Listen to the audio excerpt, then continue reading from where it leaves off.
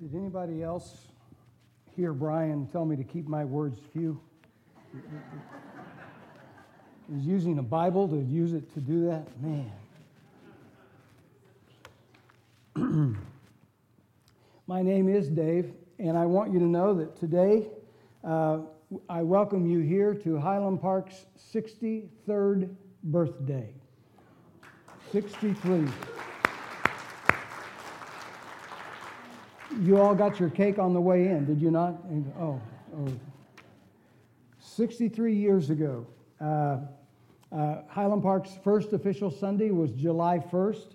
The first Sunday in July in 1956 was July 1. And so the first Sunday of July, that was when Highland Park got its start. In 1956, Tulsa was a city of about 200,000.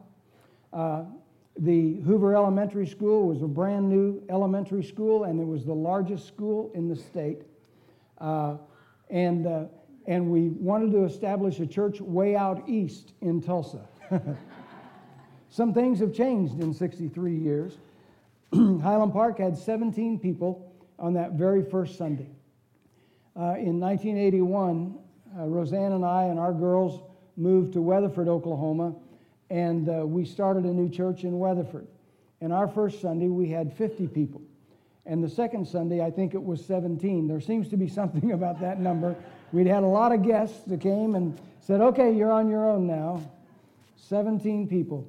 For the first few months, they met down at the Memorial Drive Community Center, which is located just a little east of 15th and Memorial. And then after that, they moved to MacArthur Elementary, which is over by Hale High School. And they did that in September. And by the close of the charter of Highland Park in December of 1956, there were 50 members. And by the time they celebrated their first birthday, there were 100 members. And we are blessed. We still have 5 people who were in that first 100 who are still active members at Highland Park. And I'm not going to ask you to stand up because you've been here for 63 years and that may be difficult. But Don and Susie Bew, would you please raise your hands? They are here. Jean Fine, sitting right there. Jean.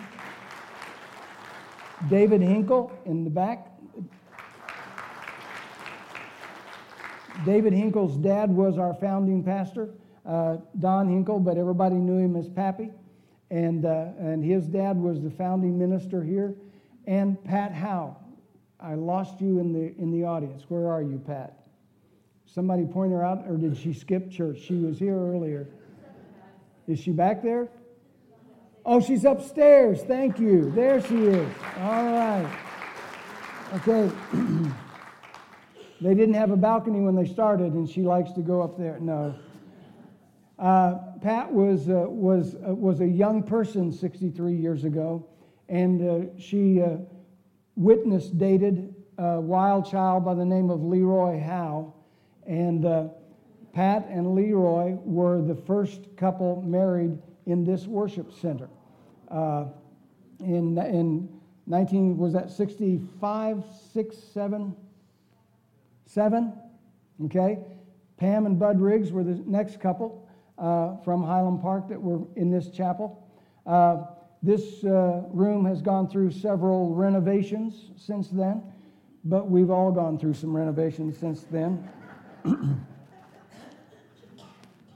But one of the things that Pappy Hinkle would tell his wife, would tell everybody, he said, someday there will be a church on this hill that has a steeple and a cross that points people to Jesus. And we're still doing that. Would you pray with me as we celebrate? God, we want to be that place that always points people to your Son, Jesus. God, we want to be a church that lifts up Christ. We want to be a church that loves people the way Christ loves people. We want to be a church that teaches your word because we know that your word is true. We want to be a church that honors you in everything that is said and done in this place. God, thank you for the blessings we've experienced from you, the good times and the hard times we've gone through, that you have been faithful. And so, Father, may we continue to seek you. May we continue to find your will and your direction for us as a congregation, that we will be faithful to you. And may those who come behind us find us to have been faithful as well. We pray these things in Christ's name. Amen. Today we are beginning our study in 1 Thessalonians, so I'd ask you to open your Bible there. And then I'd also encourage you to take your finger or a bulletin and stick it over in Acts 17, because we're going to go there. Because the church to whom Paul was writing, the Thessalonians, that church obviously got its start in Acts 17, and we're going to take a look at that. But our question for today is, how will God's Spirit and God's Word change you? How has God's Spirit, how has God's Word already changed you? But what else does He have in store for you? Because we cannot believe that God is finished with us. We cannot believe that we have arrived and there is nothing left for us to do. Because God is active, God is present, and God wants to use us. And so what comes to your mind when you think about the changes that the Holy Spirit wants to bring about in your life?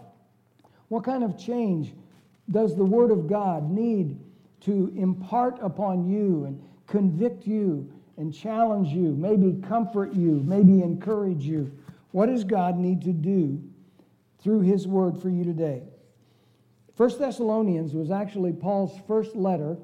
Some debate whether it was Galatians, but I think Thessalonians was the first letter that Paul wrote to a church that he had established.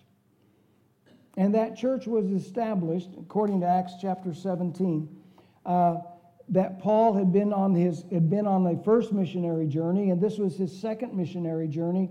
He had been in Philippi and then had traveled and came to Thessalonica. So if you have your Bibles open to Acts 17, let's take a look at that passage first. When Paul and his companions had passed through Amphipolis and Apollonia, they came to Thessalonica, where there was a Jewish synagogue, as was his custom. Just a real quick pause. As was his custom. Here was Paul, who always came and sought to find the Jewish community because he wanted his brothers and sisters who were Jews to know about the Messiah. And so it was his custom that he would go into the city that had a synagogue. And we know that it required 10 adult Jewish males to constitute a synagogue. But the city of Thessalonica was a huge city.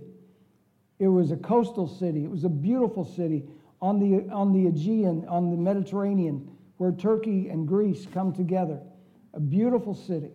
And it had a large Jewish population. And if you were to go to Salonika or Saloniki, however you would pronounce that name, today it is the second largest city in Greece, and it has a large Jewish population still.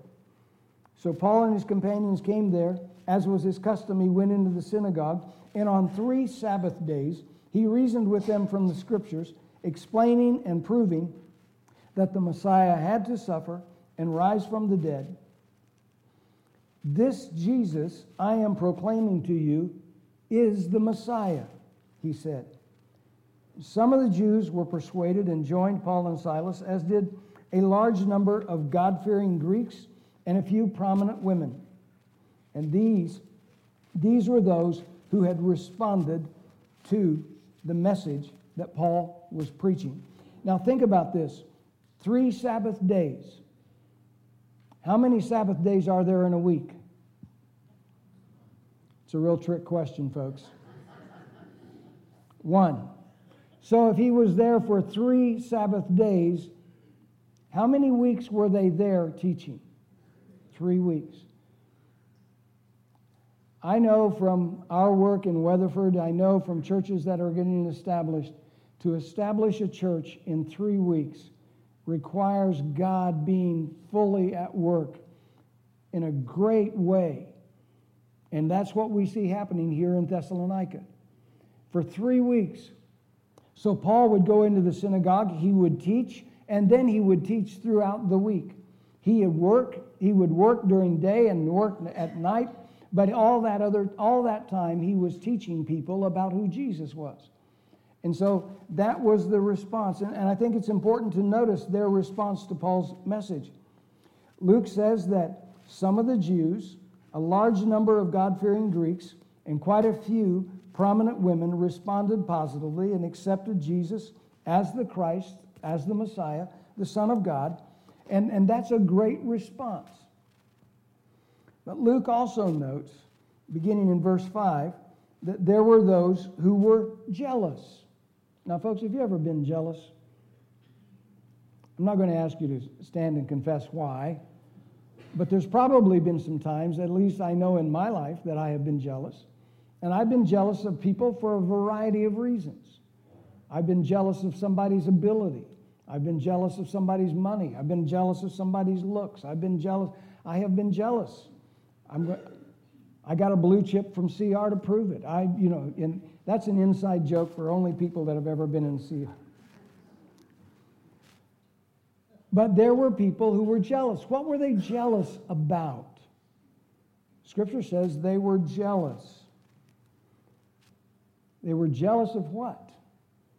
They were jealous of the response of the people who were coming to accept the message of Jesus Christ. They were jealous that some of their friends now were understanding that this Messiah, this Jesus who had been preached to them, really was the fulfillment. They no longer had to wait for the Messiah to come. He had already come. And they began to follow, as Paul taught, about how you live to follow Christ the Messiah, Jesus. And some of them were jealous. Now, I want you to notice, other Jews were jealous, so they rounded up some bad characters from the marketplace, formed a mob, and started a riot in the city. The Greek word for bad characters, subrostrani, and it literally means those who stayed around the rostrum. They would be in the marketplace, and there were those who kind of hung out where the public forum was, and they were for hire. They would either heckle or they would cheer whomever was speaking, depending on who paid them. And those were the bad characters. These were the guys who were always available. They would cheer and clap, or they would jeer and taunt, just depending on who paid them. This is the early years news media that In verse 6, we read how the mob leaders began shouting, "These men who have caused trouble all over the world have now come here." Now think about that for a moment. How did they know that?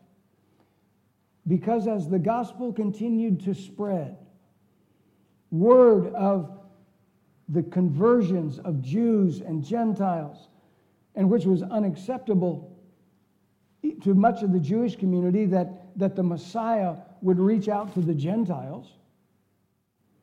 And here were those who were saying, God wants everyone.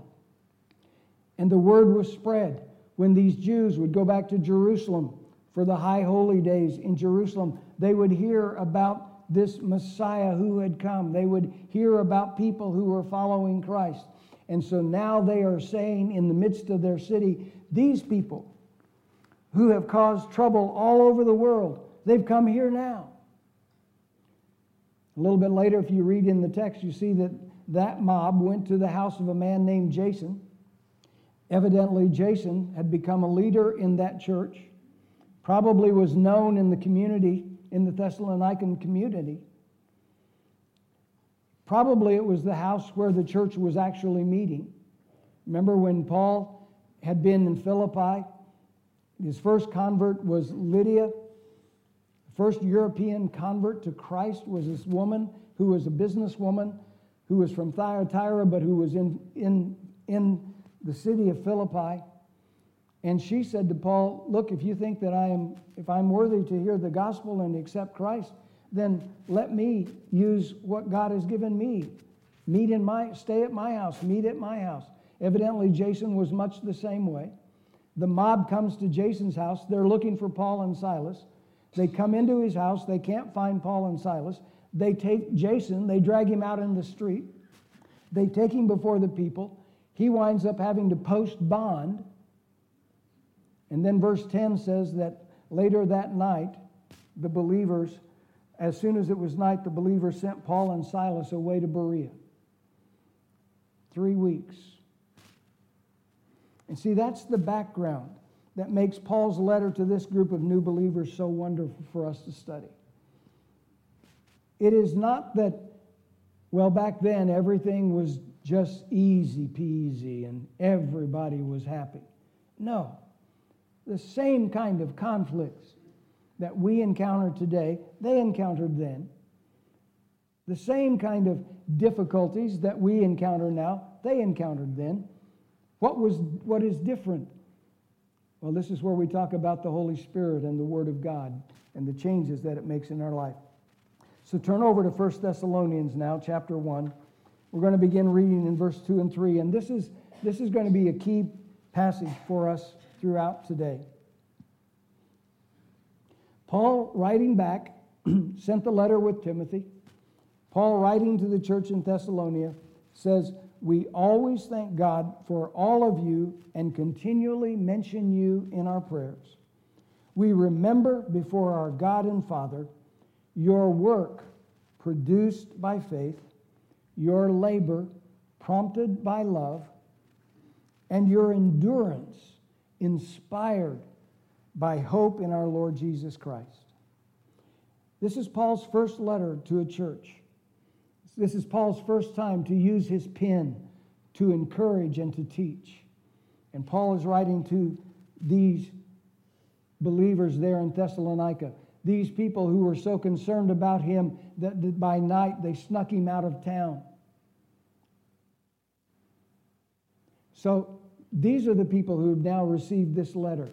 These are the people who are opening it up and say, we have a letter from Paul. This is what he says. And he begins by talking about them, and he remembers how they were. He remembers these things about them. Paul identifies their work as characterized and empowered by their faith.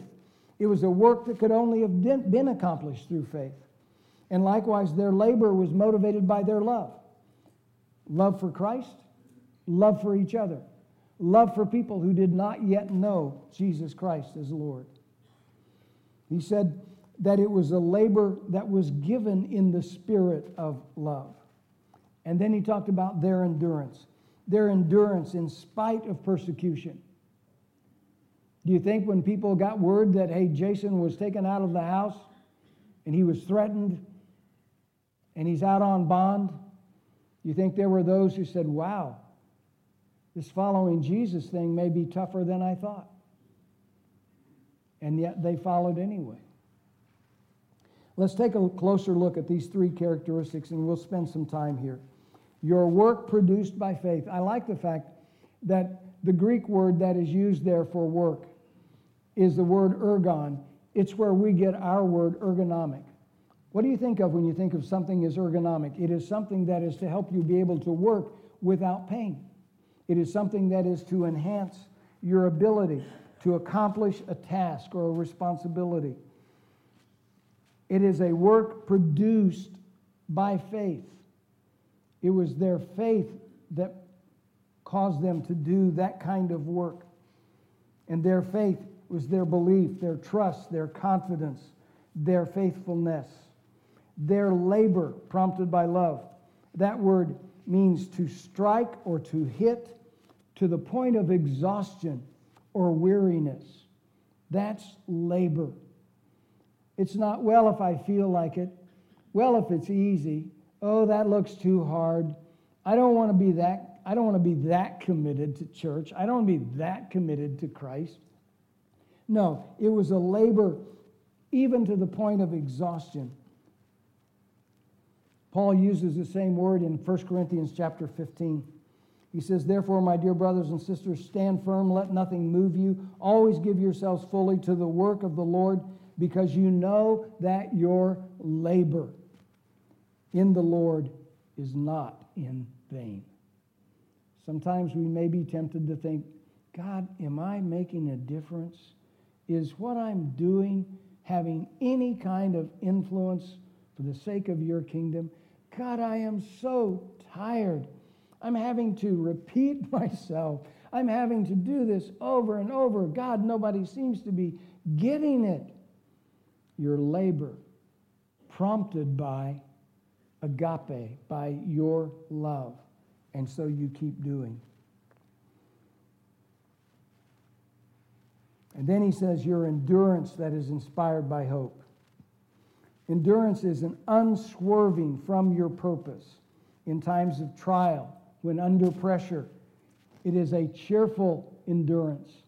You think back to when Paul and Silas had been in Philippi, and they'd had some success early. They'd met Lydia, and they'd been able to establish a church in her house, and they were teaching, and then things got really bad, right? Remember that Paul and Silas were beaten and thrown into jail.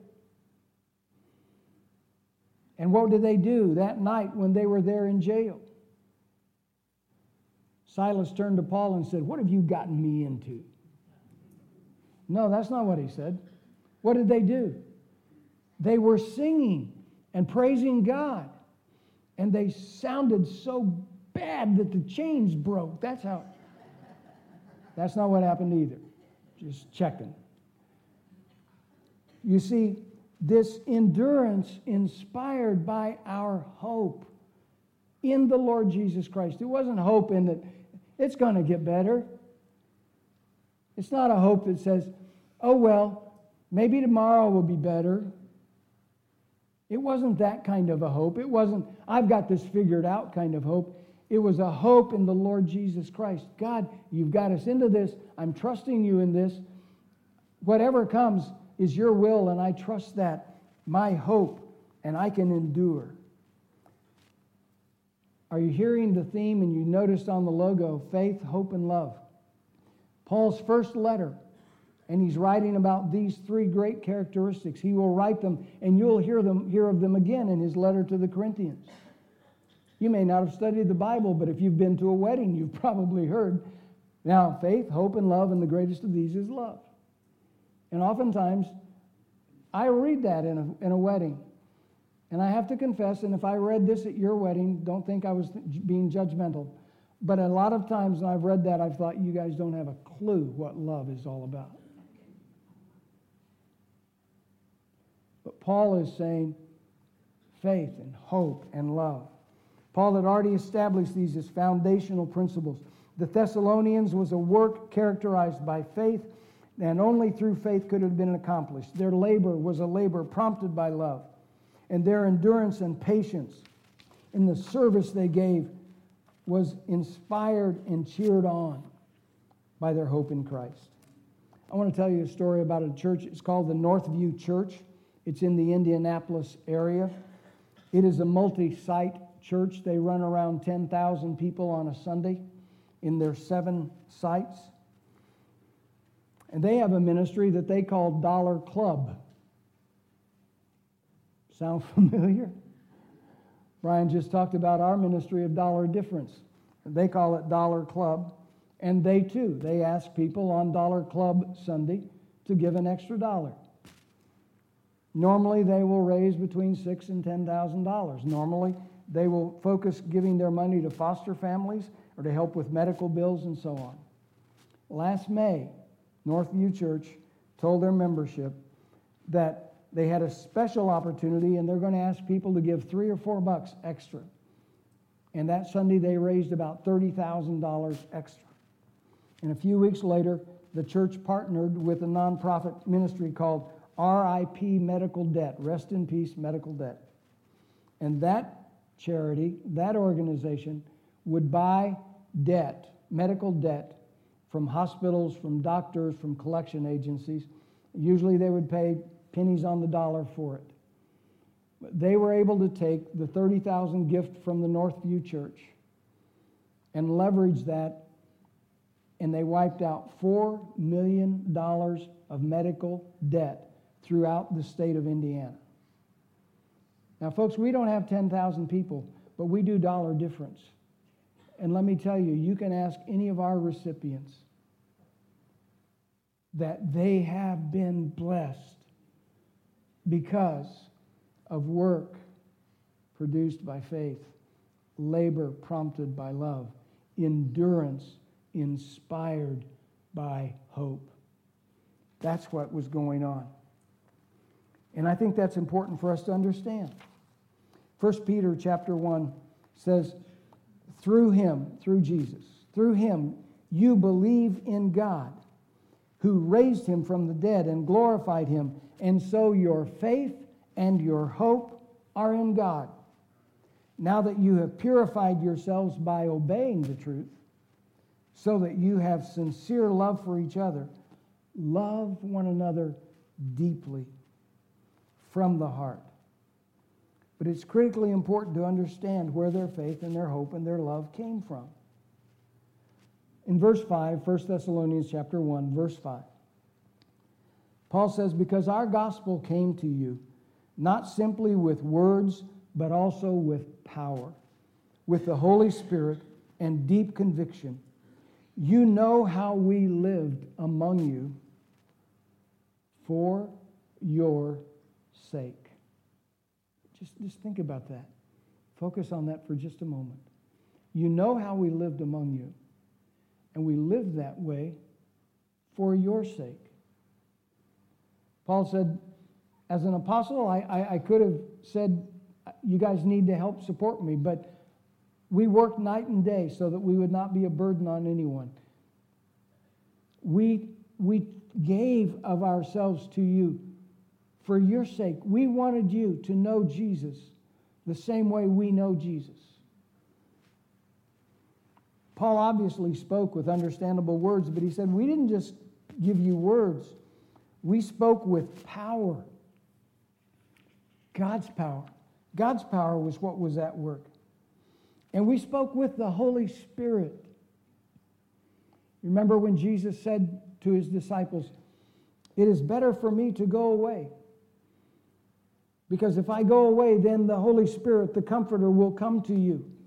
And he will direct you in all truths. Folks, 63 years ago, the desire of Highland Park Christian Church was for the power of the gospel to be proclaimed in this place. And for the Holy Spirit to work in the hearts and the minds of the people who heard the gospel. And that's what took place. And then he said it was with full conviction, deep conviction. Whose conviction? Paul and Silas's conviction. I am convinced that what I am telling you is true. And then it became the conviction of the Thessalonians that this is true and this is how I need to live. Paul reflected the influence that the Thessalonians experienced from observing how they lived. It was a testimony of presence. And folks, we should still have a testimony of presence, that by your presence in the lives of the people you encounter, there should be something about your presence that is a reflection of Jesus, and that people see that. There should be something about your presence that says, I don't know what it is exactly, but there is some kind of power, there is some kind of strength that's in their life that I want to have in my life. John Ortberg, in his book, The Life You've Always Wanted, writes, spiritual transformation cannot be orchestrated or controlled, but neither is it a random venture. We need some kind of support or structure, much as a young vine needs a trellis. And then I love this line. We need sails to help us catch the winds of the Spirit. We'll talk about that. In Paul's letter to the Romans, he reminded them about the power of the message about Christ. He says, I'm not ashamed of the gospel, for it is the power of God that brings salvation to everyone who believes, first to the Jew and then to the Gentiles. Now Paul will flesh out to the Thessalonians how the Thessalonians' work produced by faith and their labor prompted by love and their endurance inspired by hope was evidence not only to Paul but to all who believed. If you continue to read in the text, Paul says, we don't even have to talk to people about you anymore. They tell us about you. They tell us how you left the worship of idols and have turned to Christ. Other people who have heard about the Thessalonians now are saying, yeah, you heard about when they came to Christ, the change that came over them, went from worshiping idols to following Christ. That was their evidence. Paul also pointed out how that their witness, the Thessalonian witness, was a continuation of his witness to them. And his witness to them was a continuation of the witness of those who had led Paul to Christ. And those who had led Paul to Christ were those who had been followers of Jesus Christ. And it was his witness to them, to Paul, to the Thessalonians, to us. That is what Paul is talking about here, and it's important for us. So let me ask you, in what ways is your faith in Christ evident to the people that you encounter? Can others see the reality of your hope by the way in which you live? Can people in the midst of their personal struggles look at your life and then begin to develop their own faith, their own love, their own hope? That's what Paul said had happened with the Thessalonians. That is what God intends for his church to be. That somebody looks and says, I don't understand exactly, but I know that they always say that they trust in Christ. Maybe I need to also. The problem that's becoming increasingly apparent today is that many people confuse a cultural faith with what I call convictional faith. Cultural faith is a belief that, hey, I'm just as good as anybody else. It is claiming to be a Christian, but not living a life directed by biblical, Christ-honoring principles. A cultural Christian is like a person who signs up for a marathon. They get a race number, they buy the expensive gear, but they've never trained to run the marathon. They show up at the race and they look like everybody else. But as soon as the race begins, they soon begin to fall out because they have not endured, because they have not trained. And the sad thing is that there are a lot of people who are angry at the church. And they're angry at Christians because they equate all Christians with the cultural Christians. And they don't recognize the difference between there is a cultural Christian and a convictional Christian. There is someone who is convicted by the Holy Spirit in their life. Convictional Christians continually train themselves through the study of God's Word, through prayer, through service, through loving and caring. And then skip down to the second chapter, 1 Thessalonians chapter 2, verse 13. Paul makes this significant observation about their reception of the message. And he says, and we also thank God continually because when you received the word of God, which you heard from us, you accepted it not as human word, but as it actually is, the word of God, which is indeed at work in you who believe. You see, when the Thessalonians heard the message of Paul's preaching, they received it. And they didn't say, that's an interesting theory. The Greeks were famous for doing that. Paul would encounter that mindset in Athens, next stop on his journey after Berea. They received it. They said, there's something about this. It came to them with power. It came to them through the Holy Spirit. It came to them with a full conviction. I have committed my life to this. And they saw that, and they responded to that.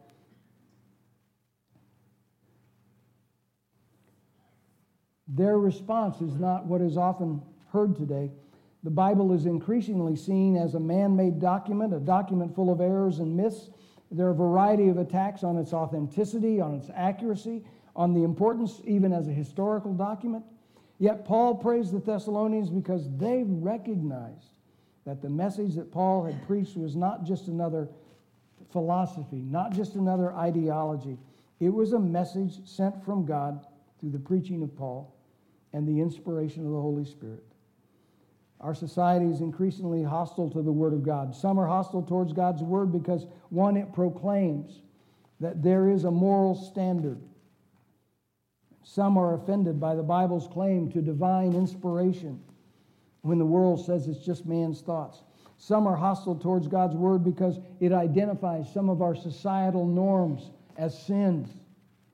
And others are offended because it speaks of a judgment to come and a reward for those who have obeyed and a punishment for those who reject.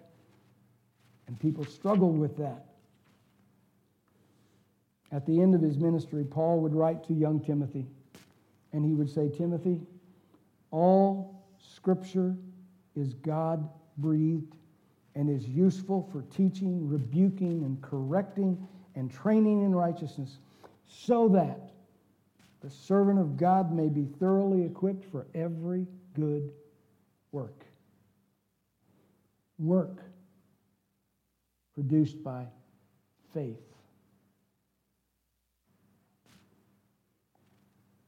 In Hebrews chapter 4, verse 12, we read, For the word of God is alive and active, sharper than any double-edged sword. It penetrates even to dividing soul and spirit, joint and marrow. It judges the thoughts and the attitudes of the heart. I don't know how God's word works, but I do know it does. Because I am sure for many of you, you have had that same experience as you begin to read God's word and this conviction begins to take place. And it begins to help you sort out the attitudes that are wrong and the attitudes that are right. It begins to help you evaluate your motives. It begins to give you direction and encouragement. The important thing for us, I believe, is to understand this, that the Word of God reveals the character of God. When I read the Word of God, I experience the character of God. I see God's presence through His Word. And that affects how I live my life. Right? I'm going to invite you, and you'll see on your sermon page notes, spend some time in reflection. And I'm going to ask you to ask yourself these questions. Can people see that your faith produces God-honoring work? Can people see that your love prompts your willing labor, your willingness to serve? Can people see that your hope inspires endurance? And here's the one that I've thought about a lot. What are the sails that can help you catch the wind of the Spirit? What do you need to do? Picture yourself on a sailboat, and you begin to run up the sail. The wind picks up. The sail billows. It is filled with the wind, and then you use that to set course. What are some sails in your life that will help you collect the wind of the Spirit, to help the Holy Spirit, to allow the Holy Spirit to direct you? How does what you believe about the Bible affect how you respond to the Bible.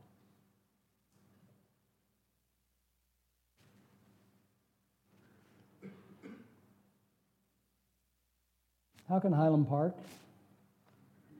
63-year-old church, how can Highland Park help you today to grow in your expression of faith and hope and love? What can we do? What can you do to help Highland Park do that for other people?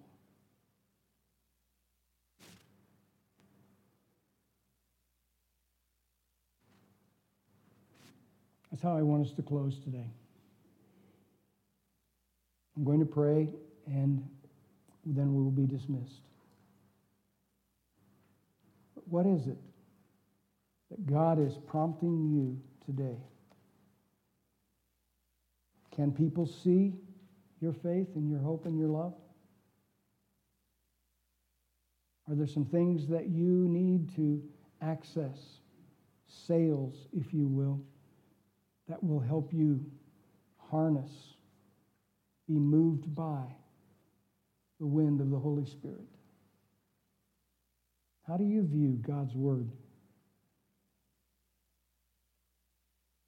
Is it shaping your life? Is it directing your life? God, I thank you for the 63 years that you have been at work in this place. God, I thank you for the love you have demonstrated. I thank you for the faith that was expressed in our beginning,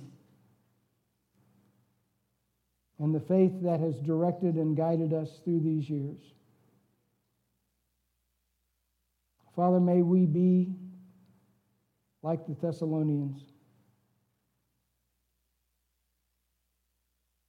that people will be able to see that our faith is what produces the things that we do, that we live by faith. I pray, Father, that your Holy Spirit will help us to love in such a way that we're willing to extend ourselves in labor for you, even to the point of exhaustion. And I pray, Father, that our endurance, that we will not grow weary in doing good, because our hope is firmly committed to you and in you. I pray these things in Christ's name. Amen. Maybe you want to talk to someone about Highland Park as a church home. Maybe you need to talk to someone about what it means to follow Christ, be obedient to Him. Maybe you want a specific prayer about something. As we're dismissed, these front rows are a place where people will come and be able to pray with you. Thank you for being here today. You're dismissed.